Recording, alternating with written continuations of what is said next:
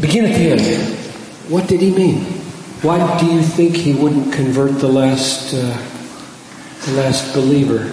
And what was going on in his head and heart there? Some of it was scotch.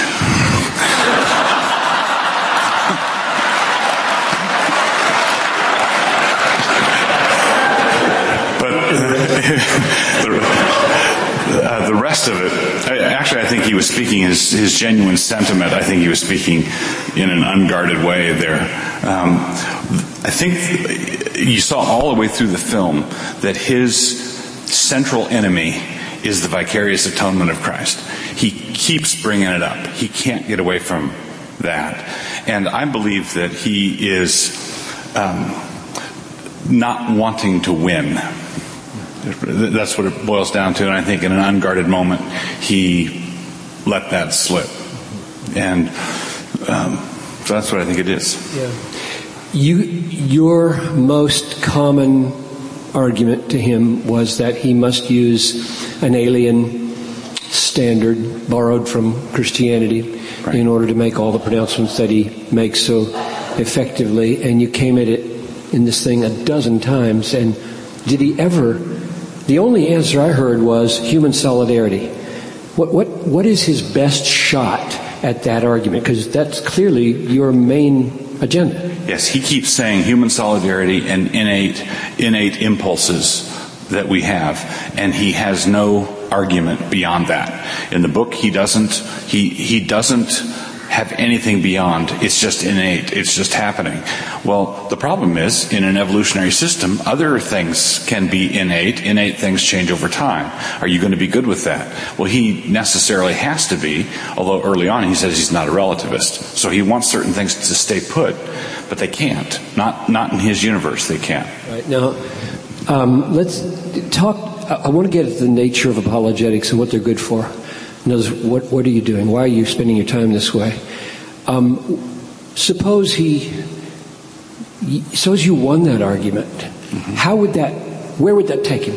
How does that get him to Christ? What's the relationship generally between apologetics, argumentation, repartee, and gospel presentation, faith, work of the Holy Spirit, new birth? Right. Talk a little bit about the function of apologetics and this way of doing it in particular. There are two things. One is my father, a gifted evangelist, taught me many years ago that the point is not to win the argument.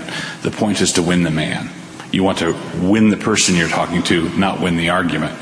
Now, so then the question is, what's the argument for then? Well, the argument is for, in the book of Acts, it says, Apollos was a great help to those who by grace had believed, for he vigorously refuted the Jews in public debate, proving that Jesus was the Christ.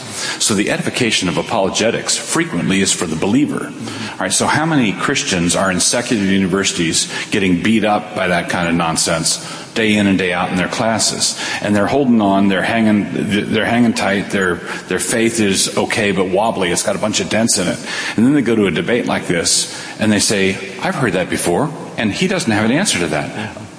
You don't have to check your brains into the door to be a Christian. And so the Apollos was a help to those who by grace had believed. All right, so that's the first objective in apologetics, is to strengthen believers, is to defend the flock. It's a pastoral function. It's to defend the flock against the arguments that are brought against them. But the second thing is, with regard to Christopher, when we were at another event in Dallas after this film was made, and I told the people there that Christopher and I if we didn't watch our step, we're in danger of becoming friends. And that is very true. And what is going on is, after the debate was over, I sent him a Christmas gift, which was a book by P.G. Woodhouse. Winning Christopher was operating on a completely different level than the argumentation. The argumentation is for believers. It's a pastoral thing. For Christopher, the reason he's staying away from God is not those arguments. He doesn't have an argument. He just keeps saying the same things over and over again. He just doesn't like God. He's an anti-theist. And so what I want to do is get through and around those defenses with regard to Christopher, but I don't think it's going to be argumentation with him. That's not the issue.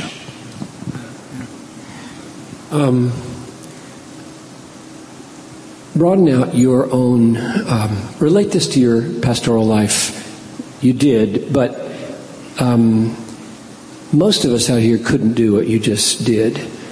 Talk to us. I heard you say one time about copiousness. Right. If you've been reading and giving real answers to questions that come up here and there long enough, a certain copiousness develops in your life. Describe how that happened for you and whether you think it's a good idea to cultivate that for other pastors. Yes, I do. For those who are in a pastoral role, teaching role, that sort of thing, I think cultivation of copiousness is important. I don't think it's important for every last person. Say what it is again in case it went by those people. Copiousness is fluidity of expression, where you learn quotations, situations, anecdotes, particular words, turns of phrase, so that when he says something, there's something right there. When either right there from the scriptures in the first place, or from Chesterton, Oscar Wilde, or what, you've got a ready storehouse to answer. And I think people who are in public exchange back and forth need to cultivate that and hone that. That's one of the tools in the tool chest. And this is very important. I believe that God has given the body many, many varied gifts, and not everybody. Paul says not everybody should be an eyeball. Not everybody should be an ear. Different people gravitate toward different things, and I've gravitated toward this sort of thing since I was a little boy. Just love it. And I've told people that I write books, for example, for the same reason that dogs bark. You don't ask the dog, how do you? There's somebody outside.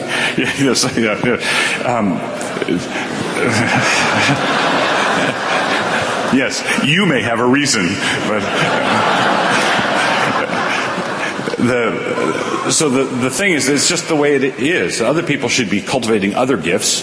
The people, when you discover what it is that God's called you to, you should throw yourself into that and ask God to use it at some point in His good time. So if it's giftedness with service or government or administration or helps or words, then cultivate that to the glory of God.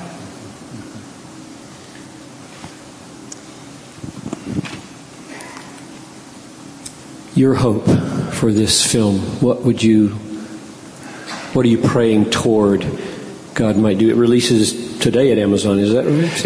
It's releasing next month. It's releasing October 27th. Okay. So it'll be available on DVD on Amazon, and there's going to be a theatrical release in New York and LA, and then the Amazon DVD on October 27th, and it's available now for pre-order. What I hope in the Columbia early part of this, in the Columbia section, I was speaking to the atheist and agnostic group, and there was a sweet little atheist girl that was swallowing every reductio I would throw at her. And I would hope that in a lot of universities there are kids that are not settled atheists the way Christopher is. They're just trying it on. Their religious upbringing was shallow. They didn't have real answers. I've gone over and talked to the atheist group at WSU, a nearby university in Pullman, talked to them. And one of my hopes is that this would shake and rattle unsettled atheists. And I would hope that many Christians in secular universities who don't know how to answer their professors would be equipped in how to do that, at least in their heads. I wrote Doug about the ending and the S word, asking if it would help or hurt the film in the final editing. And I saw a blog you wrote where you sent people over to The Onion to see a hilarious spoof. And you said, get by the crudities at the beginning, which was the same. So you believe that's crude. So talk to us about, I don't think, even though you tend to treat your writing as barking, I don't think you do much by accident. So what's going on there? You don't like that kind of language, and you wouldn't want your kids to use it in crude ways. So what's going on with that?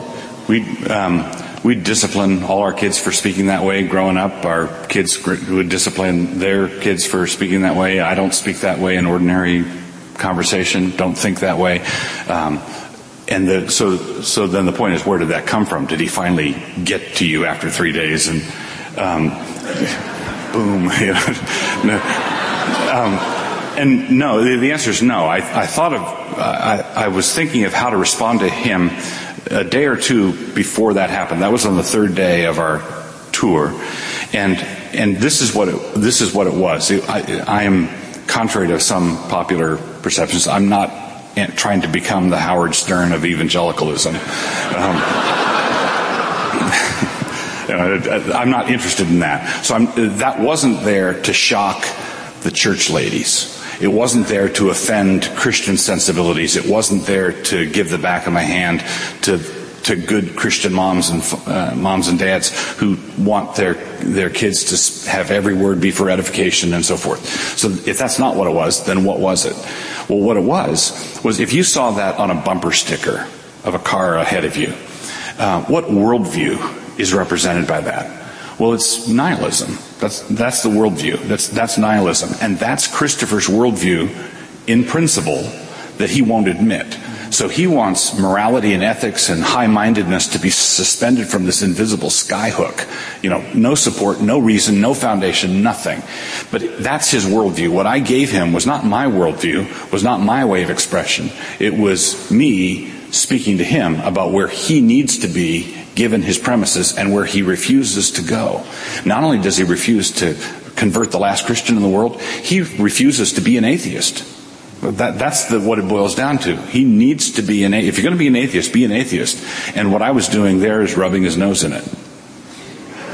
What do you think? One more question, maybe, or two. We'll be done in just a minute. Why the upsurge in the new atheism? Why these recent books? Harris, Dawkins, Hitchens. What's going on? This is me being an amateur sociologist, but I think that, and I'm not weighing in on everything that I think about this. I just think what's making them tick. Dawkins and Hitchens are both Englishmen by upbringing, and Europeans and Englishmen were freaked out by what they saw as a resurgent theocracy in America. You read their stuff; they're just beside themselves at the George Bush, the Ayatollah. And I'm thinking of good grief. I'll show you. They think that's radical theocracy. And that's what they're afraid of. And I think they were honestly panicked at the general conservatism of the United States, what they thought was a settled direction, the resurgence of intelligent design in the academy. Here they've had the academy for 150 years. They've been pounding away on evolution, and most Americans don't believe it. And then intelligent design pops up, and blah. And I think they just panicked. And I think that's why they were for many decades they would pat us on the head in a patronizing way. But this militant atheism, I think, arose largely from a sense of panic at what they thought was the religious right taking over America. At 8:30 tomorrow morning, we'll hear Doug not interrupted 50 times, a sustained sequence of thought. So the longer we stay here tonight, the more sleepy you're going to be when he tries to get your attention tomorrow morning. So I'm going to pray and then dismiss us all to hasten home to get some rest. And I think Scott wants to say just one closing word to you when I'm done. So let's pray. Father in heaven, I think the most helpful thing that Doug has said to me here is the dual function of apologetics.